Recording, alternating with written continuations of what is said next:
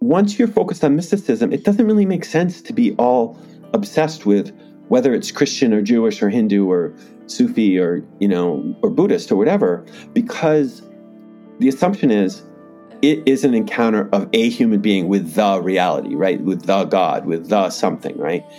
And so it makes sense that it would be similar, and it would make sense that people would gravitate even to mysticism as the place where you can find that similarity across the religions, because they're not, in the mystical moment, they're not saying you have to participate in the Catholic Mass, or, you must, recite the Nicene Creed or something like that. That's not happening, right? Neither are they saying like, oh, the Buddhist Four Noble Truths. No, it's this weird event that's occurring in your life that you're figuring out and explaining with reference to whatever words you can come up with.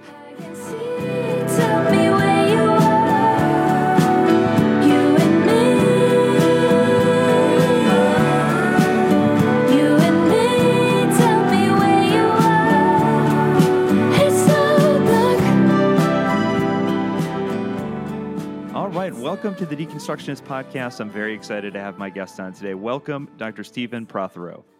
Thanks for having me. We were just talking before we started recording, but I actually encountered your work back in probably like 4 or 5 years ago now when I was taking a grad school course on world religions, and they used your book, God Is Not One. And I thought, and I ended up reading several books kind of on the premise of like world religions. And I found your book to be the most accessible. It just in it, like a good breakdown if you had no familiarity at all with anything outside of your particular religion. So I've been a big fan for a while. So thank you. Thank you. Thank you for reading it. Absolutely. So you have a new book out, though, that we want to talk about called God, the Bestseller, How One Editor Transformed American Religion a Book at a Time. Talk a little bit about what led you to writing on this particular topic, because it kind of covers a certain individual. Well, I ran across an amazing archive of his personal and professional life just 5 minutes from my house on Cape Cod. I got a phone call from his daughter. She said, "Hey, you're a religion professor. Can you come by and look at a bunch of religion books at our house?" And I really had no idea what that meant. And I was actually a little reticent to go because I didn't expect much. But when I finally got there, I looked and I was surprised that a lot of the books were 20th century. I had thought they'd be older. And the very first book I pulled off the shelf was Martin Luther King's Stride Toward Freedom, his first book about the Montgomery bus boycott.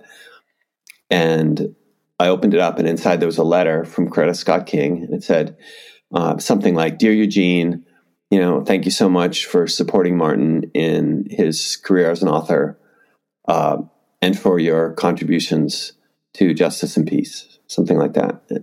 Wow. And I didn't even know the guy's name, and I'm like, Eugene, like, okay, what's your last name? And then I went through more and more books, and Eugene Exman. I learned he had been a religion editor at Harper and Brothers, Harper and Row, from 1928 to 1965, and King was just the tip of the iceberg.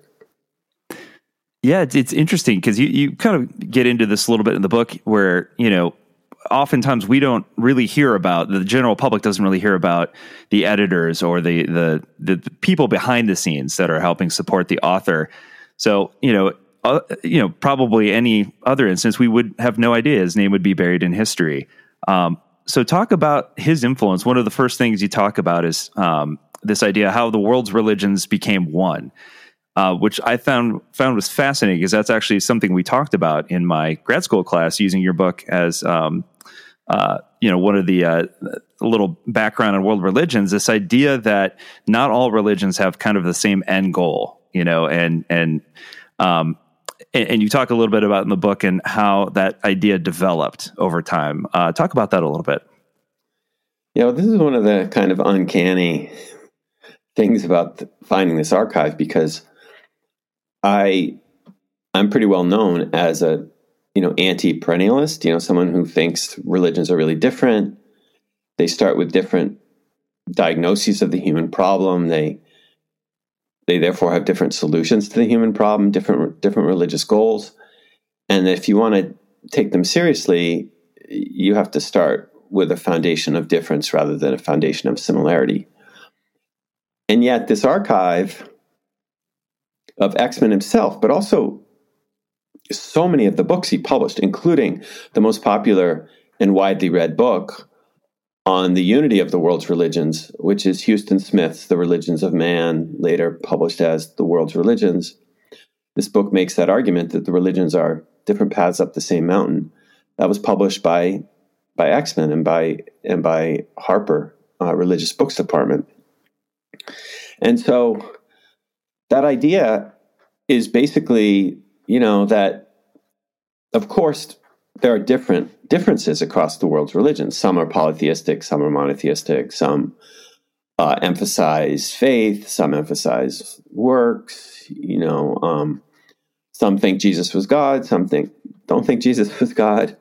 But underlying all those, according to this perennialist idea, is some unity. And then perennialists have different ideas of what that unity is. Some say it's the divine. Some say it's the divine human encounter, which is different from the divine. Some say it's compassion or ethic, some kind of ethics of love, something like that. But Exman really had a huge influence on popularizing that idea, not only by publishing Houston Smith, but almost all his other authors were perennialists of a sort. And he was always pushing them, don't just talk about your own religion, talk about religion in general, and write your books in a way that they can appeal not only to Catholics if you're a Catholic, but also to Protestants, and not only Protestants, but maybe to Buddhists or to Hindus. Yeah, one of the interesting things that you mentioned that I thought was kind of eye-opening, because I'm like, of course, we view things through a particular lens. So, I happen to grow up as a white middle-class guy who happened to be born and raised in a Christian family, and that's just my upbringing. So that's the lens through which I view the world. And so you talk about the fact that, a lot of that had to do with like this Protestant framework for what religion should be. And that's the way we kind of view other religions. I thought that was a really interesting comment that you made. Yeah, and the framework is a little tricky because the framework is, well, what is the framework? I mean, that the religion is to be found in its scripture, right? That so therefore, texts are important, but also beliefs are important. Protestants have traditionally been creedal, there are some that don't recite creeds, of course. And also there is this Protestant idea that the main drama is kind of a human drama of sin, and there is some kind of crisis that happens, and that crisis is resolved by some sort of coming to God. That's the sort of evangelical revivalist thing, but it's also biblical, of course, with Paul, and and so all those things can lead to the false assumption that Scripture is really important in every religion, or every religion is about individual personal experience, or whatever it might be. And so there was always a tension in the publishing house between Exman and his non-Protestant authors about being broader, and of course, like he didn't say it, but like be broader in a way that won't piss off the Protestants, like be broader in a way that all the Protestants will come along, like be broader in the way that assumes, and again, the assumption isn't that Protestantism is the one true form of Christianity and Christianity is the one true religion, but it's more like when you're talking about religion, you're talking about XYZ, and then when you fill in the XYZ, you fill it in a Protestant way. So one of the things I loved was there was a one of Exman's assistants, who I talk about in the book, was working on this Catholic autobiography. She was basically ghostwriting it, and she said to this Catholic writer, "Do you really have to pray to the baby Jesus? Like, Protestants don't do that. We're not going to sell this book to Protestants if you pray to the baby Jesus. I would never tell you not to pray to the baby Jesus. You should pray however you want to pray, but just, we want to reach a broader audience." And part of the broader audience was about money, of course, because Exman had to make money for Harper, but also it's about the mission. If you're not selling the books, people aren't reading the books, right? You want people to read the books, and you want them to to see the importance of religion, which is a huge part of the X-Men agenda in a world that had been beaten down by World War I and World War II, where so much of the optimism of the modern period had fallen aside. And the books he published were saying religion matters, religion is important, the way forward is individual relationship with the divine. And if we have a collection of individuals who have this, who see God, who follow God, they will do right in the world vis-a-vis, peace and human brotherhood and things like that. And otherwise, we're just going down the road to ruin with militarism and materialism in the 20th century. That's so very interesting. A lot of the things that you point out about him seem kind of second nature today, but seemed very ahead of his time. When he's publishing these things back, decades ago. It's very interesting. He seemed like a very forward-thinking type of individual. Yeah, he really was, and he wasn't really an innovator. Like, there's almost any idea that he's pushing, you can find other people who are pushing it. But he was a great convener. So he drew people into his orbit, and they would become his friends, and then they would often write books for him. And then they would bring in their friends, who would then often write books for him. So he was a convener, but he was also a popularizer. And to be a popularizer, you have to sort of know, okay, what are the great thoughts or the great authors, the great ideas that we think Americans and other readers of English books need to know most broadly in order to make the world a better place.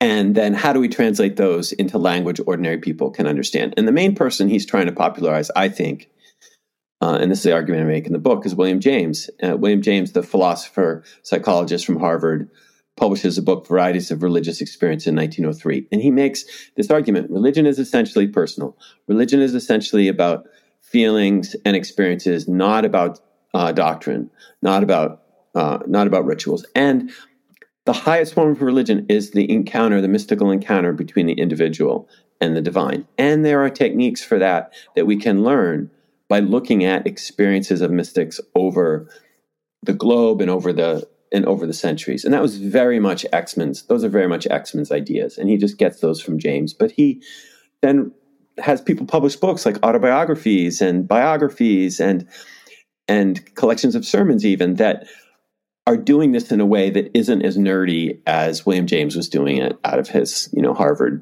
lecture halls. Yeah, that's really interesting. And the whole idea that he was really interested in mysticism, that's something that's really kind of gaining traction now. It seems like it's something that's becoming more and more popular. And yet you mentioned that he put together a mystics club, and I thought that was one of the definite pieces where I thought that's really well ahead of its time, because there's a lot of authors now who would be considered mystics, like Richard Rohr and the like, who are extremely popular. So it seems like that seemed very ahead of its time as well. Yeah, ahead of its time and also after its time. I mean, he's looking back to Catholic mystics. There's plenty of these medieval Catholic mystics that he's really interested in, and he publishes books by mystics in these small, inexpensive editions. He's like, read Teresa of Avila, read St. John of the Cross, read these people, and you'll see that what they're describing is something that's available to people today. And I start the book with his own mystical experience that I think was very important in his professional life and in his personal life. And he was 16, 17-year-old kid going to Bible study one evening in his rural town, to his Baptist church, to fundamentalist church. And he's riding his horse. And all of a sudden, right in front of the graveyard, not quite a mile away from the church, the horse just stops and kind of rears back and whinnies. And Exman looks and he sees a big light. He feels electricity coursing through his body. And according to his account, he sees God. And he becomes convinced in that moment that he will never doubt the existence of God again. And as I understand his life, that's what's motivating him throughout his professional career. He's going to find other people who had experiences like this, like Bill Wilson, for example, the founder of AA, whom he helps a lot with the development of AA scriptures, basically. With people like Martin Luther King, who has a mystical experience. People like Howard Thurman, who on a trip to Asia has a mystical experience that leads him to found his interfaith church out in San Francisco. Almost all his authors have this, and almost all reject the idea that mysticism is escapist. They think it launches you back into the world to work for peace and brotherhood, and it isn't a kind of excuse for individual selfish withdrawal. Yeah, that's really interesting. And I've found, and I don't know if you'd agree with this or not, but I found that when studying mystics, mysticism occurs in other religions as well, other traditions. There's Jewish mystics, all types and all different traditions, but they seem like they're all sort of speaking the same language. There's some sort of connective tissue there that doesn't exist outside of mysticism, it seems.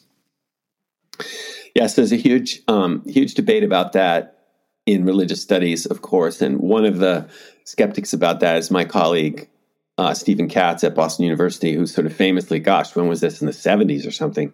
He made this argument that even mysticism is cultural and historical.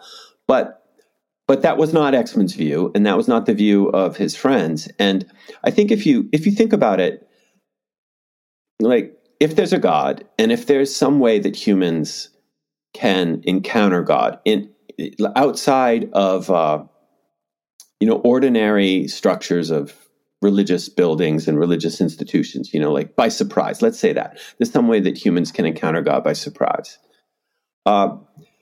Then when that encounter happens, it's hard to describe, right? Because you've never had one before, because it's different. It's not like, this is assuming, like in the Mormon tradition, there is this idea that God can just kind of walk up to you, and there is that view also in Christianity, right? With the incarnational, Christ idea.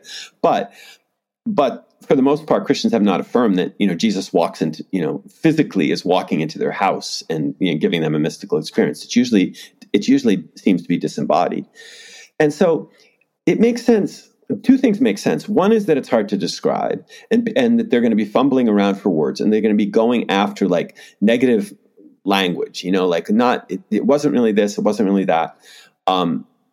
It's ineffable, all that kind of stuff. But then also, once you're focused on mysticism, it doesn't really make sense to be all obsessed with whether it's Christian or Jewish or Hindu or Sufi or Buddhist or whatever, because the assumption is it is an encounter of a human being with the reality, right? With the God, with the something, right? And so it makes sense that it would be similar, and it would make sense that people would gravitate even to mysticism as the place where you can find that similarity across the religions, because they're not, in the mystical moment, they're not saying you have to participate in the Catholic Mass, or, you must, recite the Nicene Creed or something like that. That's not happening, right? Neither are they saying like, the Buddhist Four Noble Truths. No, it's this weird event that's occurring in your life that you're figuring out and explaining with reference to, whatever words you can come up with. Yeah, it seems as if it's an experience, as you said, a personal experience that sort of transcends the human creation of these structures around our individual faiths. It seems like it's something beyond, and it's also critical of those structures, right? Yeah, famously, Sufi mystics in Islam, they're going to say some pretty radical things like, we don't care about the 5 pillars of Islam. We don't really care about the Quran. That's pretty serious stuff in the Islamic tradition, and it got a lot of Sufi mystics in trouble.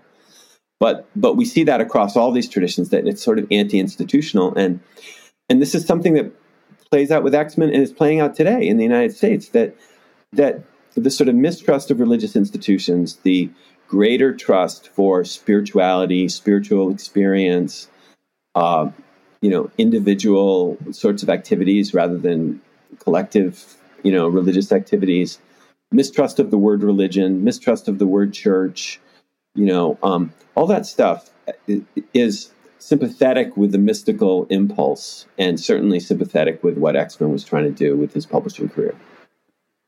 Yeah, it certainly seems that way. It certainly seems that Axman, very much, maybe without realizing, kind of led us back to more of a balance between the experiential piece of your spiritual tradition and sort of the scriptural side of things. Because for a long time, it seems like, at least within Western Christianity specifically, is very heavily based on, the memorizing of passages and very heavily based on the Bible. And it sort of seemed like it drew away from the personal experience piece of it. And there's that tension in Protestantism that goes so far back, right? Because you have the call in early, in the Protestant Reformation, like back to Scripture, sola scriptura, and all that kind of stuff. But then you have in the revivals, in the United States, the First Great Awakening, the 1740s, and the Second Great Awakening, 1830s, 1840s, Pentecostal revival of the first decade of the 20th century, Azusa Street revival, that's all about experience, right? It's like there's an experience available to you, and then it gets institutionalized with the altar call. But what's going on there? Like, people aren't going up and being given a quiz about 10 important Christian questions, and when they get it right, they're saved, right? That's not what's happening, right? They're falling down, they're shrieking, sometimes their heart can be, strangely and quietly moved. That's also another possibility. But so that experiential piece is definitely there. And, when Exman would be on retreats and people would start to argue, theology, this was the key thing for him. Like, no theology. Can we just stop? Like, no more theology. And he would really say, why are we here? We're here to try to see God. We're here to try to get closer to God. Let's help each other with that. How do you meditate? How do you pray? How do you, does silence work for you? Let's not talk about incarnational theology, Trinitarian, blah, blah, blah. Like, what does that do? That doesn't help the world. It doesn't help what we're trying to do here. And he was very big on that early on with his publishing, too, because when he came into the publishing business, a lot of publishing on religion, which was really being revived in New York in the 20s and the early 30s when he started, was about theology. It would be like a Christian theologian, Protestant theologian usually, or a minister publishing sermons, or stuff like that. And it was Lutheran writer, Lutheran minister would publish to Lutherans and sell it in a Lutheran bookstore. Baptist minister would publish for Baptists and sell it in a Baptist bookstore. And Exman was always like, let's do this broader. Fine, we can have a Baptist minister, but let's not use all the Baptist words. Let's talk more broadly about, and what should we talk about? Talk about your experience. Don't talk about Baptist theology and how you disagree with, somebody on, predestination, or you disagree with somebody on, postmillennialism, no, don't stop. Don't do that. Let's talk about what happens to us when we encounter God. That's what we're here for. I love that. And talk about that a little bit, because you kind of touched on it earlier, and you mentioned this in the book, just all of the kind of background stuff that was happening in order to even publish a book. And as an author yourself, I mean, this still goes on today. You have an editor and a publisher, and they have certain ways in which they feel your book should look and present itself. And of course, you as the creative individual who's, doing the research and doing the writing, have, an idea, I would imagine, in your mind of how you wish this book to look and be perceived. So talk a little bit about that. Yeah, so writing a book is a really collaborative exercise. I think it's useful to think about it, and we tend not to think that, right? We tend to think the author's sitting alone with a pen or a pencil or a computer in some cubicle or off on their own in a cool, like, writing shack behind their house, and that's all it is. It's like one person. But of course, you're drawing on other authors as you write, and then you're collaborating with your editor, and you're collaborating potentially with your publisher. There's marketing and publicity people who sometimes help shape the book, certainly help try to sell the book. And it's interesting because Exman was a super collaborative person. He was always trying to sort of bring in other people to get involved with things. He established this commune in Southern California, sort of interfaith commune in the 40s that ran for most of the 40s. And that was a collaborative enterprise with Aldous Huxley, the British author of Brave New World, and who was very interested in Hinduism and wrote the classic book, The Perennial Philosophy, God is one. God is one kind of book. And so when he was working with his authors, it was also collaborative. He'd push them in one direction, but also many of his authors didn't really write that much. I mean, a lot of them were writers, like Harry Emerson Fosdick, who became the important, maybe the most famous pastor in the 20th century in the United States until Billy Graham and Martin Luther King. He was at Riverside Church, that sort of famous liberal Protestant church in Manhattan. And he, I mean, his stuff was very much collaborative with Exman, but he really wrote his own things, But then there were other Exman books where he just find an interesting person with interesting ideas and sit them down with basically a ghostwriter who would write the whole there's some letters like where one of his Exman's assistants would write and say, "This author has given me 4 sentences." That's all, 4 sentences. So in that case, it's clearly not the author that's doing it. But I think, it was really, really fun to see all these letters where there's back and forth, where Exman is writing to people and saying to Dorothy Day, for example, the Catholic, activist, maybe soon to be Catholic saint, by the way. She's going through all the hoops for Catholic sainthood. Oh, wow. Founder of the Catholic Worker. She writes 2 beautiful autobiographies for Exman. And there's this back and forth about, okay, you need to write for a broader audience. You need to be mindful of Protestant readers. You need to be mindful of secular readers. And when we're publishing your book in the catalog, it never even says she's a Catholic. It's not like they hid it, but they called her the St. Francis of the streets. Of course, St. Francis is kind of Catholic-y, but St. Francis was the most popular Catholic saint among Protestants at the time that they were trying to market that book. So yeah, really interesting collaborations and really interesting to see the markups of the books, where Exman crosses words out and things like that, and just the directions he's pushing his authors and the way they push back.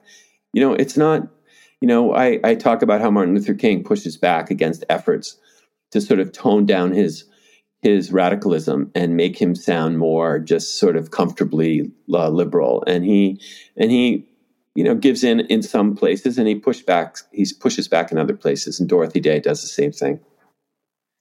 Yeah, I found that to be very interesting. I guess I didn't realize some of the assumptions that people had made about Martin Luther King's writings and just the relationship with that push-pull, with Exman in terms of what he wanted to speak about in his books, and ultimately what he gave into and what he didn't, what he thought was important to take a stand on, in a sense.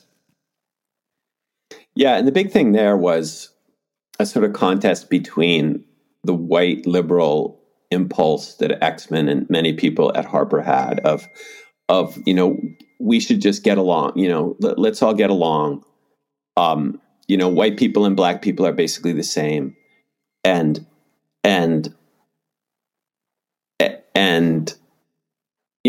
it should all be a kind of kumbaya thing.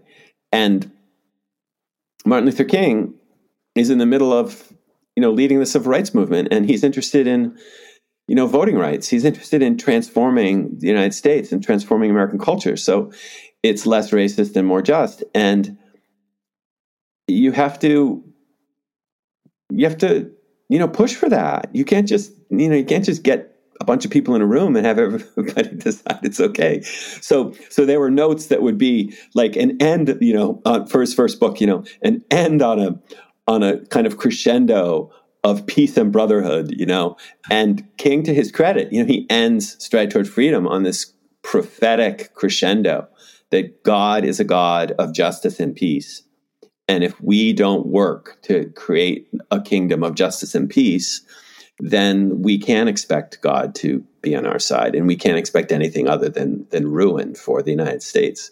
So very, very different kind of ending there. Yeah, that's very, very interesting. So along those lines, talk about, again, Axman, again, over and over again, there are examples that you give in the book of just sort of how progressive he was, it seemed, for that day and age. And one of the things that he seems to have kind of pushed along is, this idea that diversity is good, even in the most, as you put it, intimate arena of spirituality and religion. Talk about, his impact on that. Yeah, I think the idea of diversity is good, religious pluralism, as it's sometimes called, was really pretty simple for him. I think because of that mystical experience he had as a teenager, because he responded to it by wanting to learn more about it, because he didn't understand it, and by wanting to make it happen again, he was just really widely curious about how other people had similar encounters. And he didn't care whether they were having him in a Protestant way or a Catholic way or a Jewish way or a Hindu way or a Buddhist way.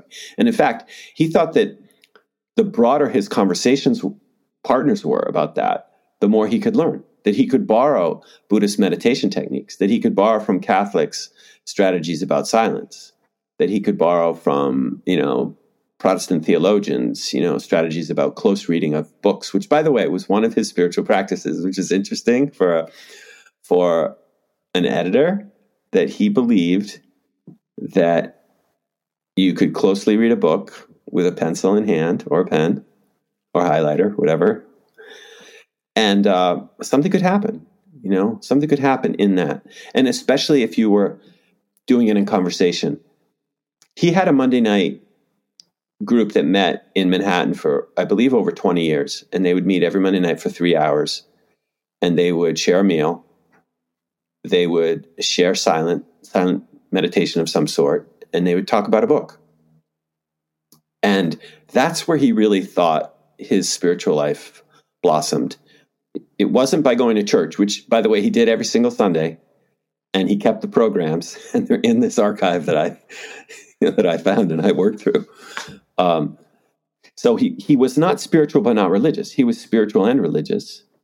But he just thought that there was something to be learned from every religious, and I'm about to say every religious tradition, but he didn't really care that much about the traditions. He cared more about the people. Like, there was something to be learned from the Hindu swamis he met out in California when he was working on that commune. There was something to be learned from D.T. Suzuki, whom he published on Zen Buddhism. There was something to be learned from Martin Buber and Abram Heschel, the Jewish writers, from reading their work. Yeah, I love that about him, because I found that in my own personal journey. The more I've kind of studied other religions and learned more about them, the more beauty I've seen in my own tradition, I think, and outside of it. And it all seems to me like it's we're all sort of puzzle pieces that, when collected together, form sort of this beautiful mosaic, but we all have something, worth sharing, I think that's right. And, for me, an analogy there is languages.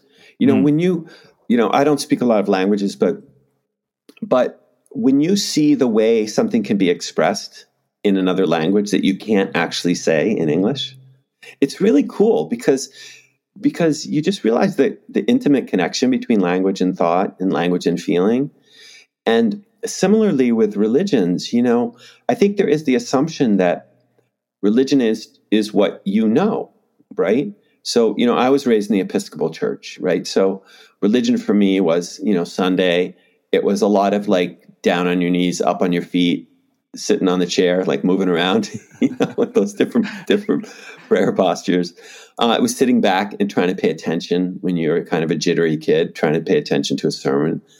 But you go to a Greek Orthodox church. What's happening? Everybody's standing up. They don't have pews, right? So that's really interesting. Like, oh, we're in a religion. In our religion, we sit. We don't just stand. And you can think that's silly, but then you can look at the prayer posture. Like, what's the prayer posture of like an evangelical Christian? Like, it's kind of just sitting however you feel like in a chair, right? But what's the prayer posture for a Muslim? Or a Tibetan Buddhist. It includes being fully prostrated with your forehead on the ground. And that's really, really interesting. Like, what's going on there with the relationship between the human and the divine when there's like a full body, prostration. So I totally agree with you. And for me, this is why I keep studying world religions, because I just keep being endlessly fascinated by the different ways people can do things and the ways that those things, fill out our understanding of the human experience. How you deal with a dead body. Like, there's not just one way to do that. There's yes, you can send it to an embalmer and you can put it in a casket and you can bury it. But you can also cremate it, and then you can scatter the ashes, and you can and there's different rituals associated with all those things, and there's different understandings of what the human person is and different understandings of what the divine is. And I don't know, at least for me, I'm in team, fascinated by that kind of stuff.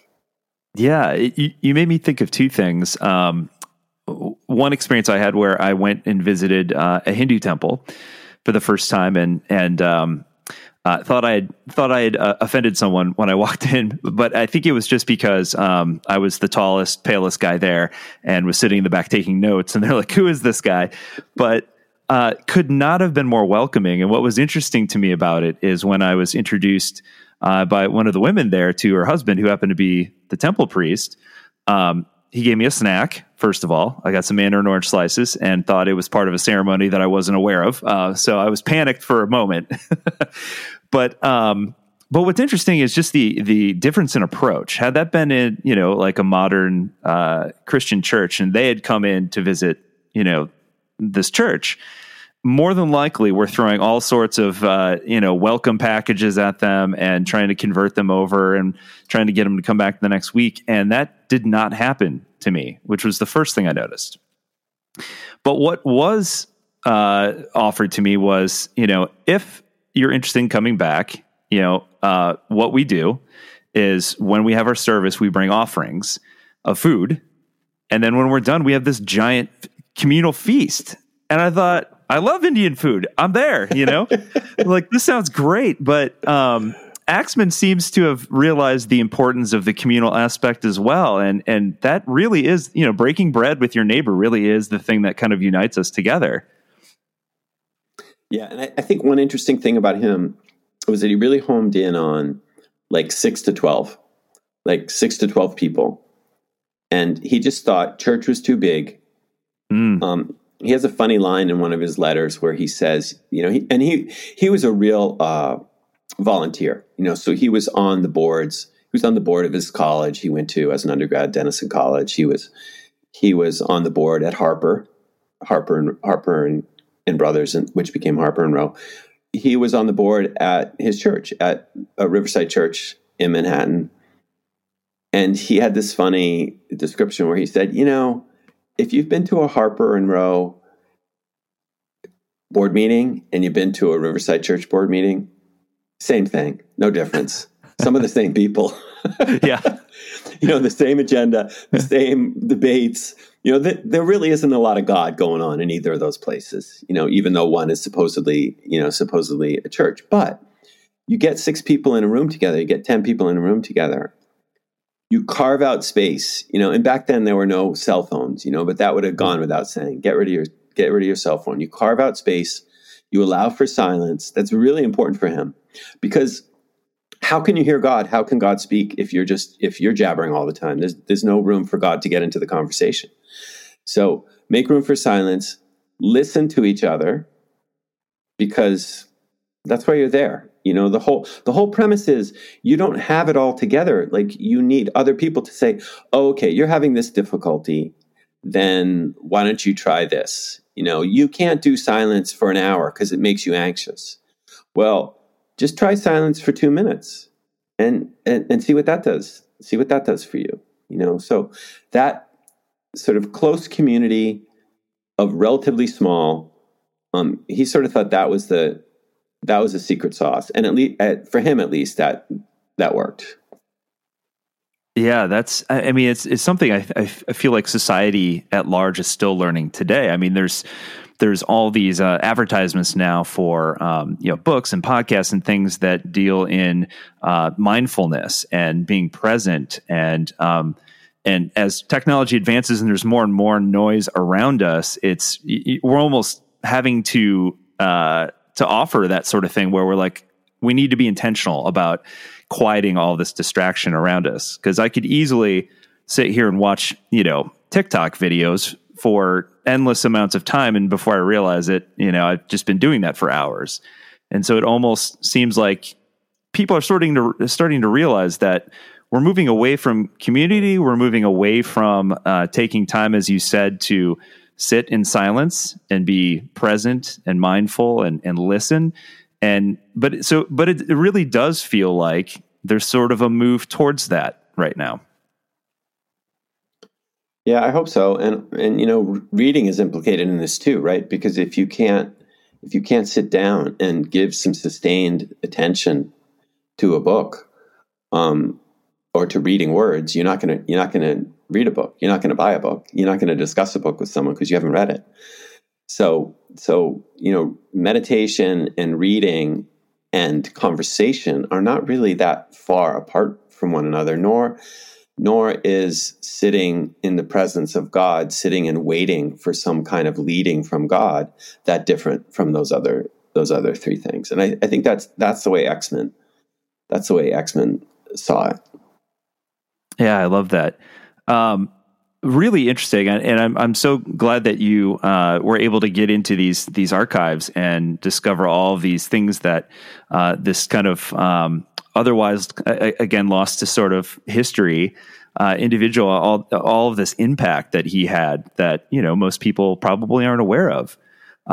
So, what is kind of your hope for this book as people read it? That's a good question. I just felt I had to write this book. I've never really felt it before. I just sort of thought this archive fell into my lap. It felt really coincidental. If I believed in Providence more, I would have felt very providentially led to write this book. So I just felt like I kind of had to write. It kind of felt like an obligation to me in a good sense. Like here's something I should do. I should do this. And also, I really love archives. And my first couple book projects were archival projects, and I had kind of gotten away from archives in my career. And so I really enjoyed just, going over to X-Men's house, because his son-in-law set me up in his dining room, and he'd haul boxes out of the barn, and I'd sit down and go through them for days at a time. And I just loved sort of piecing together this guy's life and what really made him tick. What influences did he have on his authors? What influences did he have on American religious history? And I just found him to be a fascinating person who had a really interesting spiritual journey of his own that took him in a lot of different intriguing directions, took him to Africa to meet Albert Schweitzer, the Nobel Prize winner. Took him to Montgomery, Alabama to meet Martin Luther King, another Nobel Peace Prize winner. Took him to India to meet a guru. Took him to Southern California to meet Hindus there. And so it just had a fascinating life and a lot of influence on the culture. And so I hope people read the book, and I hope that they see the ways in which their own experiences are somehow shaped by these books that he helped to shape, 100 years ago or 75 years ago. Well, thank you so much for coming on. This is a fascinating book, fascinating individual, wonderful tribute to this man. So well written. So again, thank you for coming on and spending a little bit of your day to talk about this book. And again, thrilled to have you on, because God Is Not One is still one of my favorite reads. So appreciate that. Thanks, John, and thanks for your attention to the book. And I really enjoyed our conversation.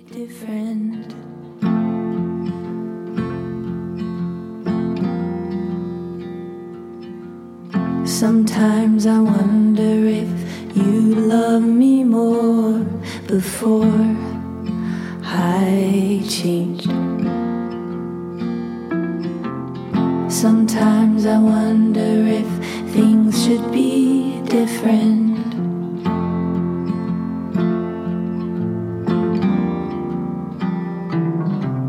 Sometimes I wonder if you love me more if I just stay the same.